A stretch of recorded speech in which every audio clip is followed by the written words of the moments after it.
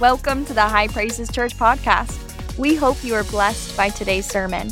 Now, here's lead pastor, Chris Sustar. In our minds, today is Christmas Sunday. Now, I know next Sunday will be literally Christmas Sunday. But I know that many of you will be with your families. I hope you'll come to church next week. We're going to have a 1 hour, 11 o'clock service. And I hope you will be here. It's going to be a lot of fun. We're going to have fun in church. Of course, we Pentecostals, we pretty much have fun anyway, don't we? But we're going to bring the children down here. We're going to sing some fun songs with them. So if you get Frosty or Rudolph next Sunday, don't send me any letters. Because you're a Grinch. Don't send me any letters. We're going to let the children have a little fun. It's Christmas morning. And then we're going to let them have a little fun. And then we're going to read the Christmas story in the Bible. And then we're going to talk about Jesus and really what Christmas is all about. We're going to sing hymns. We're going to sing songs of the Lord. It's just going to make for a great Christmas morning. And then you can go home and have lunch and do whatever you want the rest of the day and eat turkey and sleep for 2 hours because turkey makes you sleepy, whatever you want to do. But I hope you'll be here. But today, I'll preach a short message next week. But today, I wanted to really preach what I call a Christmas message. And so Galatians chapter 4, the Apostle Paul wrote this. And I want to begin at verse 1. He said, "Now I say that the heir, as long as he is a child, does not differ at all from a slave, though he is master of all. But he's under guardians and stewards until the time appointed by the Father. Even so, we, when we were children," now this is a metaphor, "were in bondage under the elements of the world." Here's the Christmas story. "But when the fullness of the time had come, God sent forth his Son, born of a woman, born under the law, to redeem those who are under the law, that we might receive the adoption as sons. And because you are sons, God has sent forth the Spirit of his Son into your hearts, crying out, 'Abba, Father.' Therefore you are no longer a slave, but a son. And if a son," and obviously ladies, just insert daughter there. "So if you're a son or a daughter, then you're an heir of God through Jesus Christ." Can you say amen to the word? Hallelujah. All right, you can be seated this morning. I've had the joy to raise 2 sons, and now I have 4 grandchildren. And in a matter of a couple weeks, I'm going to have a 5th, a granddaughter. And I'm ruined, I'm told. So I know a little bit about raising children. And one thing I know that is very fundamental about child rearing is that good parents raise their children with good rules. You have rules in the house.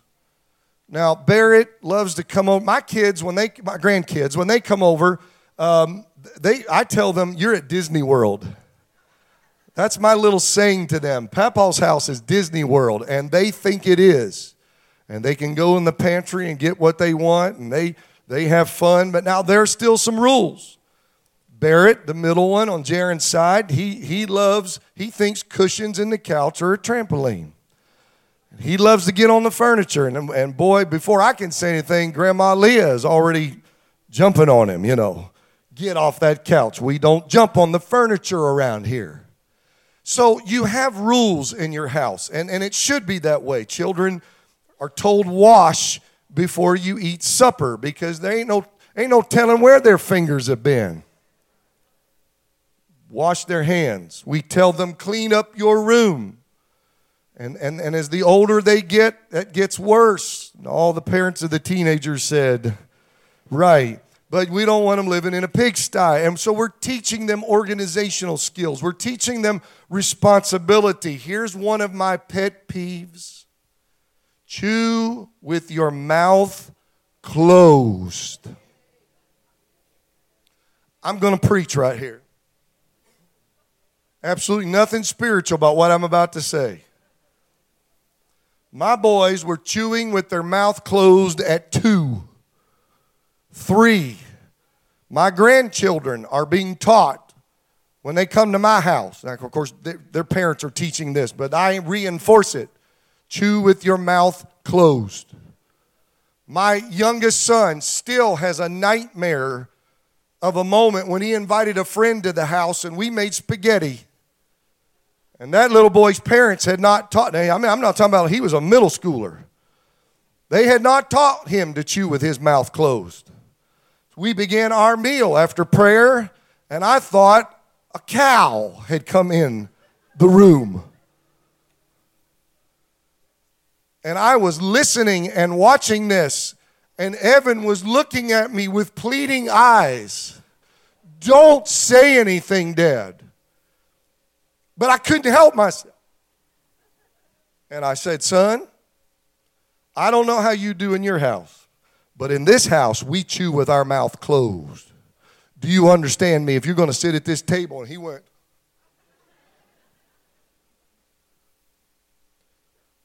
oh, help me, Jesus. I've been in a restaurant. You'll see a very attractive woman, just skin in the room, good-looking men as well, but you just see a woman, and she's, sitting over there, and then she starts eating.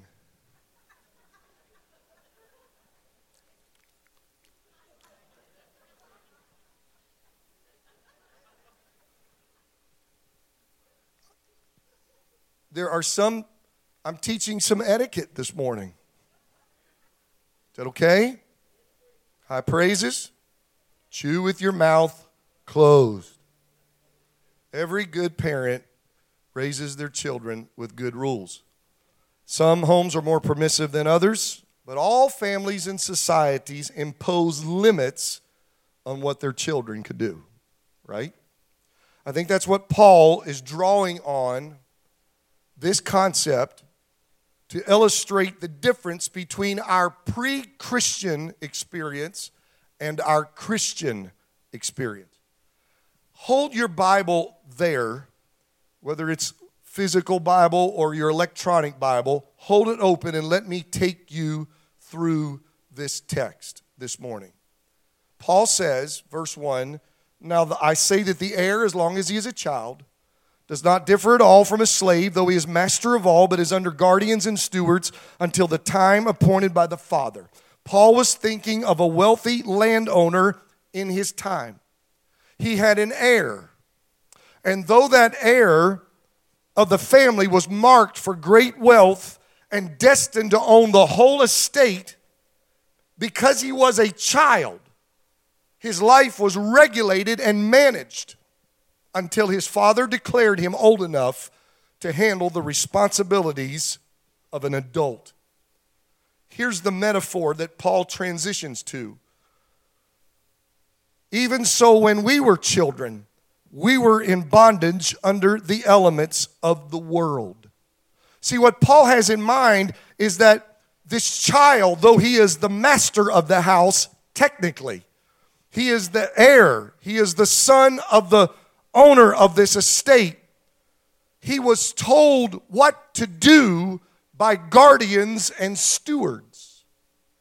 They managed the house. They ran things.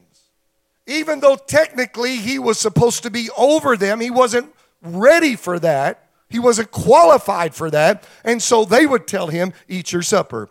Go wash your hands before you eat. Chew with your mouth closed.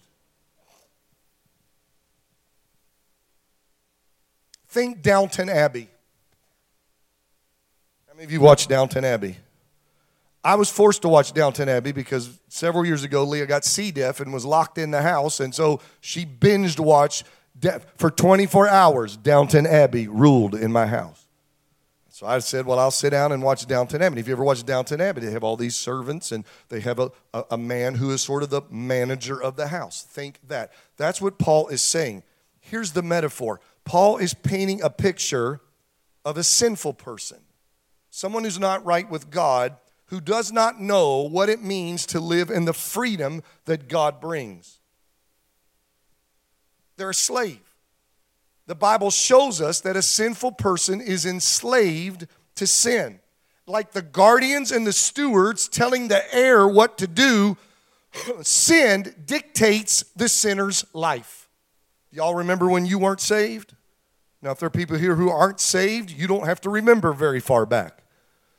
But if you are saved, you remember when you did things you knew you shouldn't do it, but you did it anyway.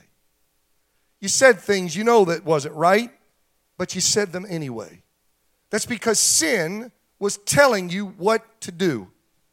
And Paul makes reference that we are in bondage to the elements of the world. And I spent quite a while studying this because both biblical and non-biblical Greek sources expand on this, and there can actually be like 4 different explanations of what that phrase means. And I'll not trouble you with that. But I sifted through that, Pastor T. That's what we do. Pastor Terrence and I were talking about this message. I labored through this message. I sifted through this for quite a while. And when I'm a bottom line guy, give me the bottom line. How many of y'all are bottom line people? Just boil it down for me. When you bottom line what this phrase means in both the extra biblical or biblical sources in the Greek, it basically is just a list of priorities. It's the do's and the don'ts.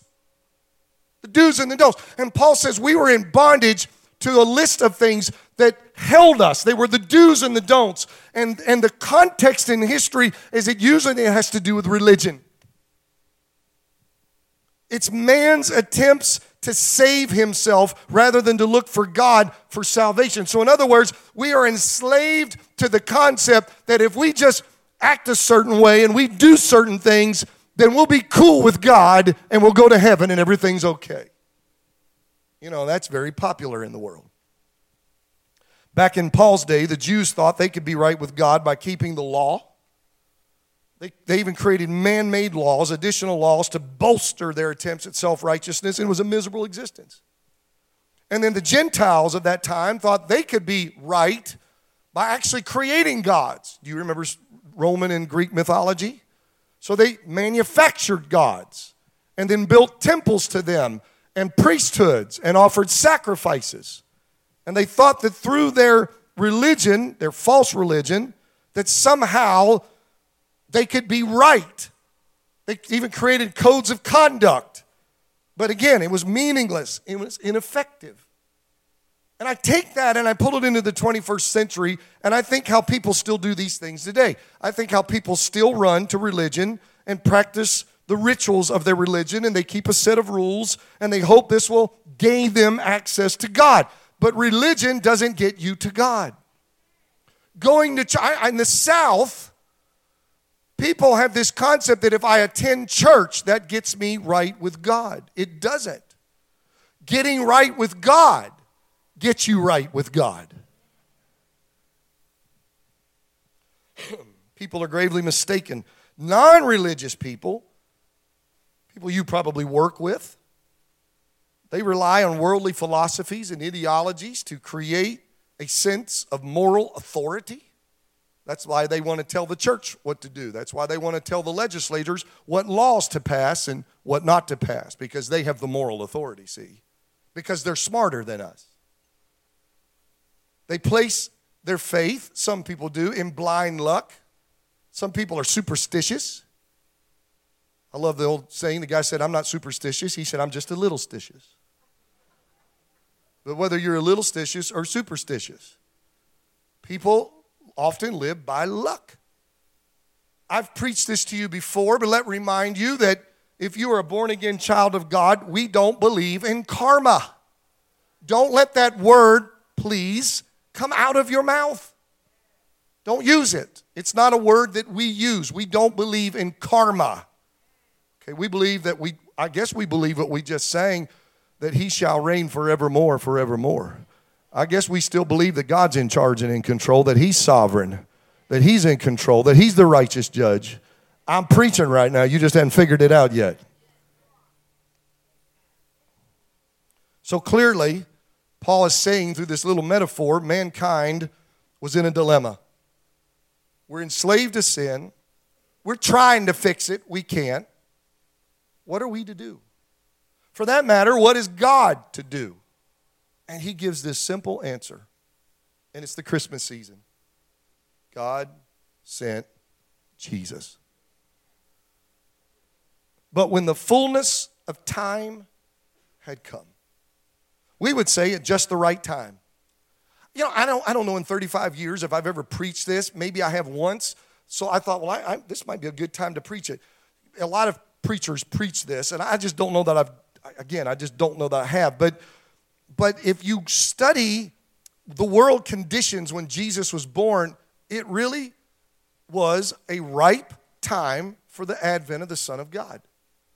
The Romans had conquered the civilized world, so there was order. Think back to your history books in middle school and high school or college. There was the Pax Romana, the Roman peace. There were no fights, no conflicts. Again, so you could travel and do things without worry or fear of interruption. There were those wonderful Roman roads that were built. All roads lead to Rome. And they built these wonderful road systems that you could travel anywhere, especially if you wanted to take the gospel of Jesus Christ. And the Romans were very tolerant of religions, very permissive, as long as it didn't cause trouble. And so you could spread the gospel without fear too much of anything happening. You ever notice when you read the book of Acts, it really wasn't the Romans that gave Paul trouble. It was always the Jews. It was the religious people. Same people that put Jesus on the cross, those people. They weren't saved, but they were. How many know you can be saved but not be saved but be religious? Greek, don't you just love to hear preachers when we talk about it in the Greek language, and we refer to that, and that's a good thing. It helps us to understand. Words have meaning. But the reason we are always talking about in the original language in the Greek is because that was the language, the shared language of the day. Now, the Jews spoke Aramaic. The Romans spoke Latin. But the Greeks had come before and had permeated the world so much with their culture that the Romans carried over Greek. And so everybody spoke Greek. So you could communicate with everybody without a translator. I'm just trying to tell you that everything was perfect for Jesus to come. And yet, it wasn't. Because if you study the times and you just read the Bible, read the Gospels, the world was in a terrible state of spiritual darkness. Again, people who weren't Jewish and didn't know God were bound up in all these false gods and false religions, very sinful, very wicked. The Jewish people had somehow created this idea. It's really an idea of salvation by works. I can work my way to God by keeping the law. The world's religions had failed to meet the needs of men's souls. Humanity had strayed from God and was steeped in sin. Men and women desperately needed a Savior. The time was right. And when the fullness of time had come, God sent forth His Son. Born of a woman, Mary, born under the law. His coming was predicted in the Old Testament. Let me give you a couple good Christmas scriptures. Isaiah 9:6. For unto us a child is born. Wait a minute. Did we just sing that? Didn't we just sing that? Unto us a child is born, the King of kings and... See, we're singing these songs. We don't even realize we're singing scripture. For unto us a child is born, and unto us a son is given, and the government shall be upon his shoulders, and his name shall be called Wonderful, Counselor, the Mighty God, the Everlasting Father, the Prince of Peace. Those are titles not for a mere human. Those are titles for God. Micah 5:2, the little Old Testament book of Micah 5:2. Who reads Micah? I mean, you should read Micah, but it's a good book. Micah 5:2 revealed the place of his arrival. But you, Bethlehem Ephrathah, though you are little among the thousands of Judah, yet out of you shall come forth to me the one with a capital O, the one to be ruler in Israel. Watch this. Whose going forths are from old, from everlasting. Everybody in this room has a beginning. But there's one who doesn't. The uncaused cause, God Almighty. who is God from everlasting to everlasting, from eternity past to eternity future, without beginning, without end, the Alpha and the Omega, the beginning and the end, the first and the last. Come on, somebody. How many just thank God that God is who He is this morning? And that great God came to this earth as a baby, born through a birth canal of the Virgin Mary, just like every other baby brought into this world. An umbilical cord had to be cut. It's amazing, isn't it? When you really think about what happened that night. In the little town of Bethlehem, He was born. His birth was a miracle birth. He was conceived by the Holy Spirit. His mother Mary was a virgin, making His birth both natural and supernatural. And He came as the God-man. He was 100% God and 100% man. Jesus was one person, both divine and human. He was divine to give value to His sacrifice. He was divine to deliver us out of the realm of darkness. He was divine to usher us into the realm of light, the realm of God. And yet He was human. Why? Because it was a man who had sinned, the first Adam. So it took another man, the second Adam, to die in our place, to pay the price, to suffer what we humans should have suffered. He said, I'll take it for you. To bear the penalty for our sin, to render His life to God in perfect obedience. When the fullness of time had come, God sent forth His Son, born of a woman, born under the law. And that baby came with a mission. Most babies, I guess all babies, are born just because they're born. It's the result of procreation. They're born. And they have to spend a good part of their life trying to figure out what it's all about. What's my purpose? One of the greatest questions of life is, what is the purpose of life? But this baby came already knowing what his life was all about. Born of a woman, born under the law, to redeem those who were under the law, that we might receive the adoption as sons. The two key words, redeem and adoption. He came to redeem us, and He came to adopt us. Now, y'all, I'm talking about God. I'm not talking about some earthly parents. I'm talking about the divine, the only divine being. Our Creator, who we sinned against, whose name we use in vain, whose name we flippantly use, OMG and all the time, for a point of emphasis, not really giving Him respect and honor, taking what is holy and making it profane. Oh my God, did you see what happened on TV last night? Oh my God. You're not talking about God. You're just using, you might as well. Several years ago I preached a message and said, why don't you just say, oh my Chris, you can use my name. I gave you my name. For a while, we had people saying OMC. We're laughing. But I'm trying to understand that He is God. You're going to have to give an account to Him one day. He's real. It's not a figment of our imagination. Feeling a little apologetic right now. The longer I live and the more things I see, and the greater science exposes the complexity of this world, I don't see a Big Bang.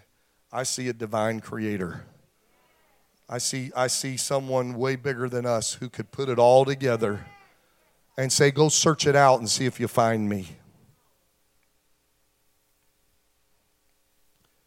Through Jesus, God made possible a way out of sinful childishness and slavery. He made a way for you to have a right relationship with Him. The little baby grew to be a man.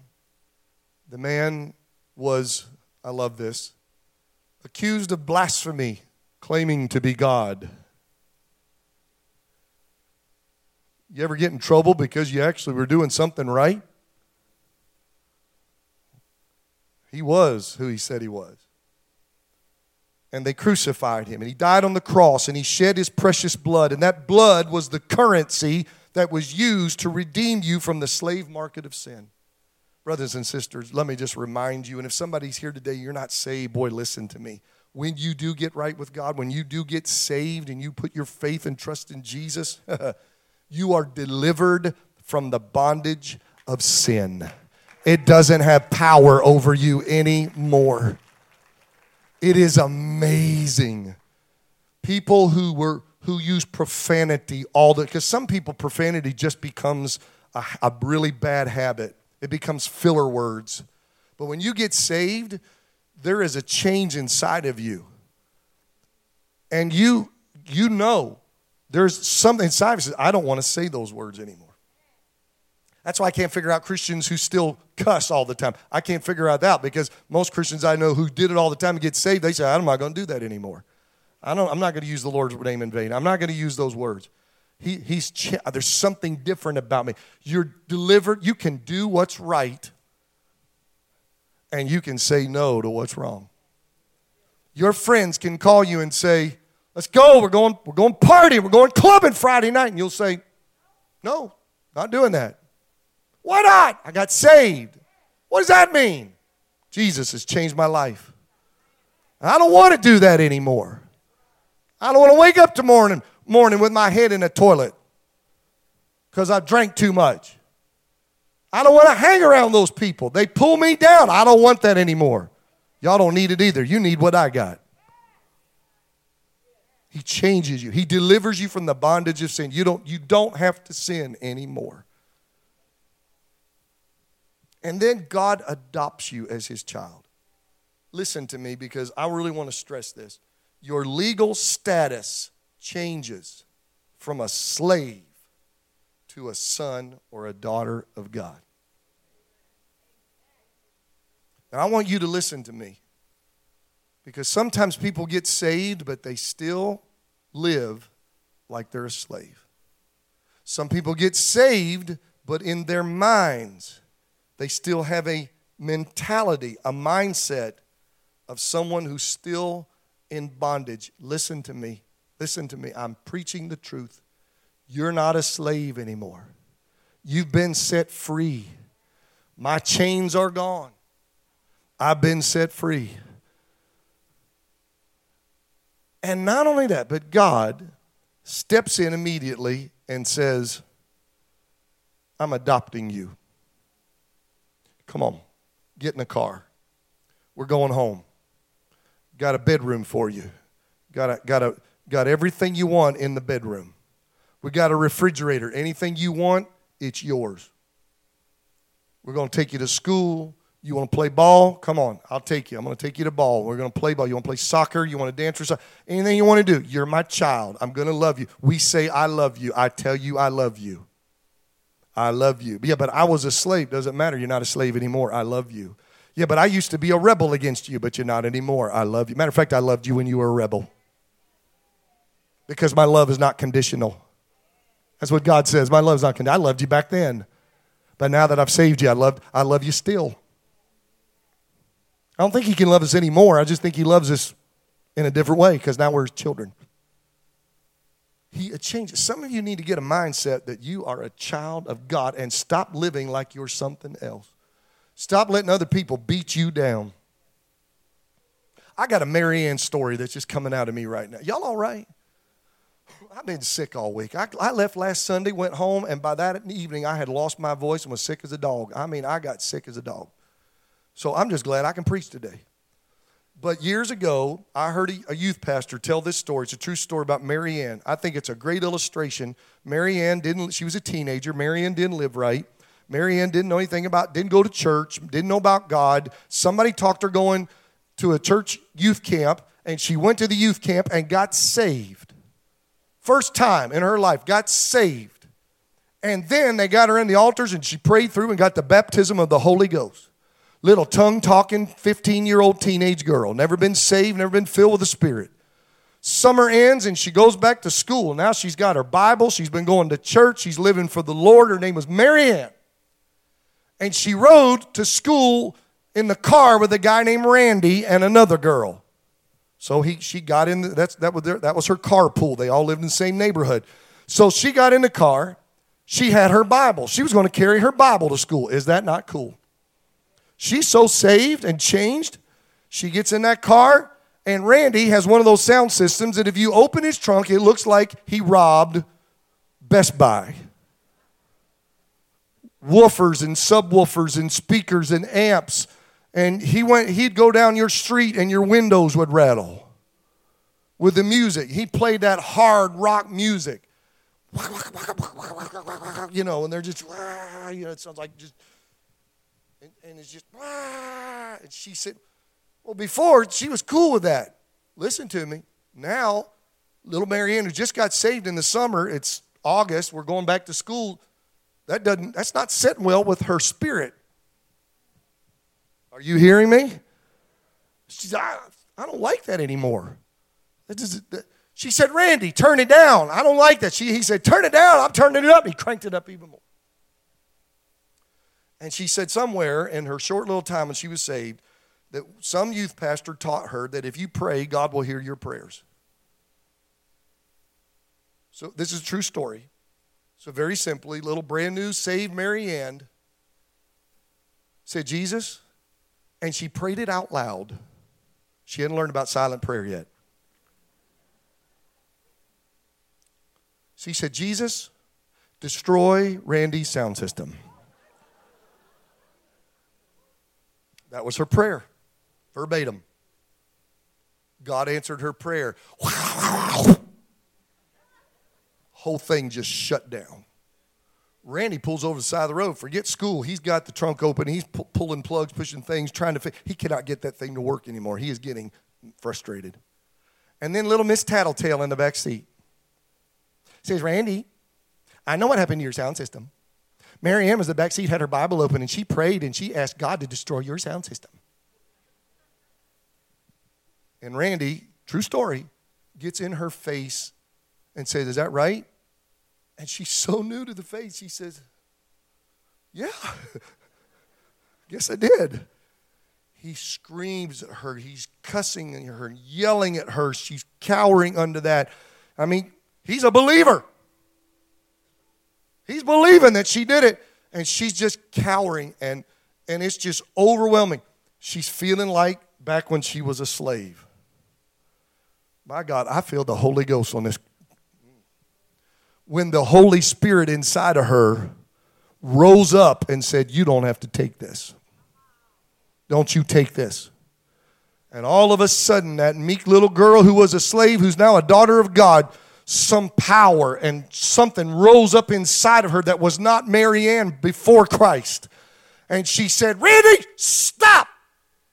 And it took him back that he stopped. And she said, if you don't get in that car and take me to school, I'm going to ask God to do to you what he did to your sound system. True story. She hadn't figured it all out yet. They said, Randy, shut up, got in the car, and drove her to school and never said another word.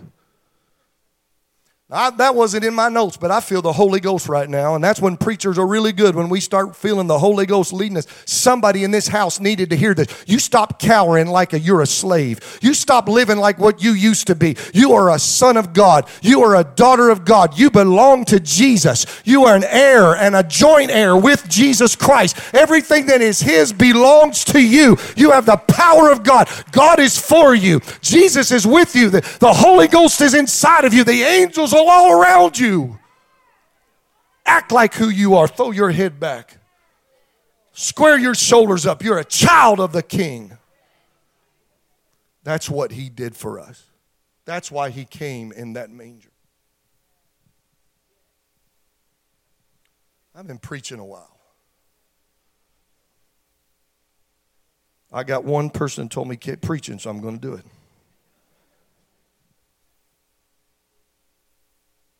Can I give you some final thoughts, and I'll be fast? These are just final thoughts, just things I wanted to share. Here's the things that just come to me. Jesus came to us because we could not come to him. Most sinners know they can't get to God. Most sinners don't want to get to God. They run from God. But you get some religious folks that aren't saved, but they think, and I've heard this, they think, well, I can get to God. And that's why we make religions, and that's why I've heard people say, well, there are people I can't get to come to church. There are people that, anyway. And they'll say to me, well, God and I have an understanding. And I'm like, oh, really? Enlighten me. Something beyond the word of the living God, I take it. Can you help me here? It's not an understanding. You've just created something to justify you not coming to church, or give more than that, to give your life to Jesus. Some people think they can make a way or find a way to God. You can't. Leah and I had this conversation this week. I don't know, something was said, and she sat down, and she does this to me sometimes. She said, I want to ask you something. She said, you've preached that you can't get to the Lord, that the Lord has to come looking for you. She said, I just had not heard that. She said, you've preached it. She said, I just don't know if I still understand that. I said, okay. I said, let's look at it this way. I said, let's take Christmas. I said, there's a church around here that has on their marquee, their sign, wise men still seek him. And that's a great little phrase, and I understand what they're trying to say, and it's probably on a Christmas card that you've either sent or received. I understand that, but the preacher in me says, no, they don't. Wise men don't seek him. There is no wisdom in us. We don't seek him. I know the wise men came from afar, and if you're from the south, that's not a fire, that's a far. Okay, a long distance. But the wise men came. I understand all that, but they were directed by God. It was part of the whole orchestrated event by Jesus. But I understand. But look, you know why the wise men sought him? Because there was a star. They didn't just say, you know what? We're tired of this Eastern Oriental religion that we're in. Let's go find Jesus. Let's go bring him gifts and let's get saved. They didn't even know what that was. But they studied the stars, and suddenly there was one that didn't fit on all the maps. And it was moving. And it said, follow me, and I'll take you somewhere you need to go. And it was divine. It was God seeking. Are you getting this? It was God seeking them, bringing them. Isn't that what the Holy Spirit does? He seeks us. When I was young, I remember anybody remember gospel tracts? Back in the 70s, man, they were everywhere. Find them in the bathroom, on the counter at a restaurant. You can find them everywhere. Little gospel tracts. And there was one that I really liked. I liked Holy Joe. That was my favorite one. Anybody remember Holy Joe? About a soldier. But the best one of all, and you can Google this and find it. It was just sort of cartoonish. It had a canyon with a side over here and a side over here, and it's just a big chasm, a big canyon. And it had a man here, and it had God here, and in big letters it said sin. You can't get to him. Well, that's a tract. That's not. Prove it. Your sins have separated you from your God. That's what the Bible says. Just go to Genesis. Adam and Eve was with him, and then they sinned, and what did he do? He kicked them out and put an angel with a sword that said, you can't get to him. Right there in the beginning. You can't get. Then what are we to do? He'll come to you. And that's what he does. And the rest of the track is then they show the cross. And the horizontal beam on the cross fills in the canyon. And it says Jesus. And the point is, Jesus comes to you to make a way. That's why when he died on the cross, and they ripped open his side, that the veil in the temple, which said essentially the same thing. The Ark of the Covenant is back there, but nobody can get there except the high priest, and only because God lets him. But nobody can get to God. And the day Jesus died, finished his mission, God reached down and grabbed the temple and ripped it in half and exposed the Holy of Holies. It's in the Bible. Read it. And that was an object lesson from God that says, whosoever will may come. Because my Son is the way, the truth, and the life. But he still has to draw you. Like a shepherd looking for a lost sheep, Jesus comes to you to bring you to the Father. When I was a young man, we used to sing this song that he came to me. I won't try to sing it, but the verse says, the gulf that separated me from Christ my Lord, it was so vast, the crossing I could never ford. From where I was to his demands, it seemed so far. I cried, dear Lord, I cannot come to where you are. And the chorus says, but he came to me. He came to me when I could not come to where he was. He came to me. That's why he died on Calvary. When I could not come to where he was, he came to. How many of you remember the day, the night, the afternoon, the morning when he came to you and found you and saved you? Give him praise in this house. Give him praise the day he found you. Hallelujah. I love this. Second thought, God sent forth his Son to save you. But when he saves you, if you don't watch it, you'll miss this. God sends forth the Spirit of his Son. He sent Jesus to save you. But when you get saved, there's another sending. He sends the Spirit inside. I'm not going to take up a lot of time there, but he really is Emmanuel, God with us. I don't have to go to church on Sunday to find him. And I don't leave him here when I go out of the parking lot. He's right here. Emmanuel. And I wrote this. I'm going to go to the third point quick. The first advent was when he was born in Bethlehem. But there was a second advent, at least for me. And that was the day I was born again and he came to live inside of me. He didn't come to a manger. He came into my heart. I'm so glad he came. How about you? Hallelujah. Give him praise. Musicians, come on, and I'll close with this. This is very evangelistic. I'm really speaking now to people who don't know Jesus. This is the last thought that for me I want to bring to you today on this Sunday. It's a very important day today. I appreciate you letting me preach and share with you. Everything, I told you, everything was perfect for Jesus' arrival to this earth. Remember that? Everything was just, but everything doesn't have to be perfect for Jesus to show up in your life. As a matter of fact, the reality is, remember I told you the world was in a terrible condition? Here's what I want to say to anybody or those watching online. There'll be maybe people who watch this later. If you don't know the Lord as your Savior, you might have the most adorable, awesome, knight in shining armor for a husband or a trophy wife. Your kids may be the most unbelievable, perfect little children who never give you problems and make straight A's. You might be an entrepreneur whose business has exploded, or you're climbing the corporate ladder and you're the favored son in your organization or daughter. You may have degrees and education out the yin-yang, and you can understand deep philosophical concepts and use large 3 and 4 and 5 and 6 syllable words. You can feel like you've got it all together. You go to the YMCA and work out, and health-wise, you are as fit as you've ever been in your life. You're connected with all the right people. You've got more money in the bank than you know what to do with. You've got it together. Life is perfect, but that's not your soul. That's stuff. Those are material things. And time and age and traumas can wipe all of that out.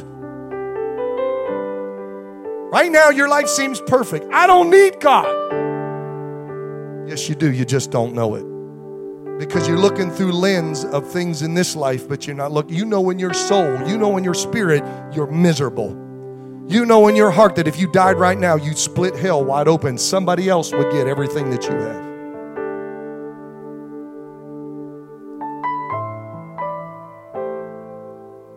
So while everything may seem perfect, it's not. And the reason I can say that is because all of us in this room were saved. We were there once.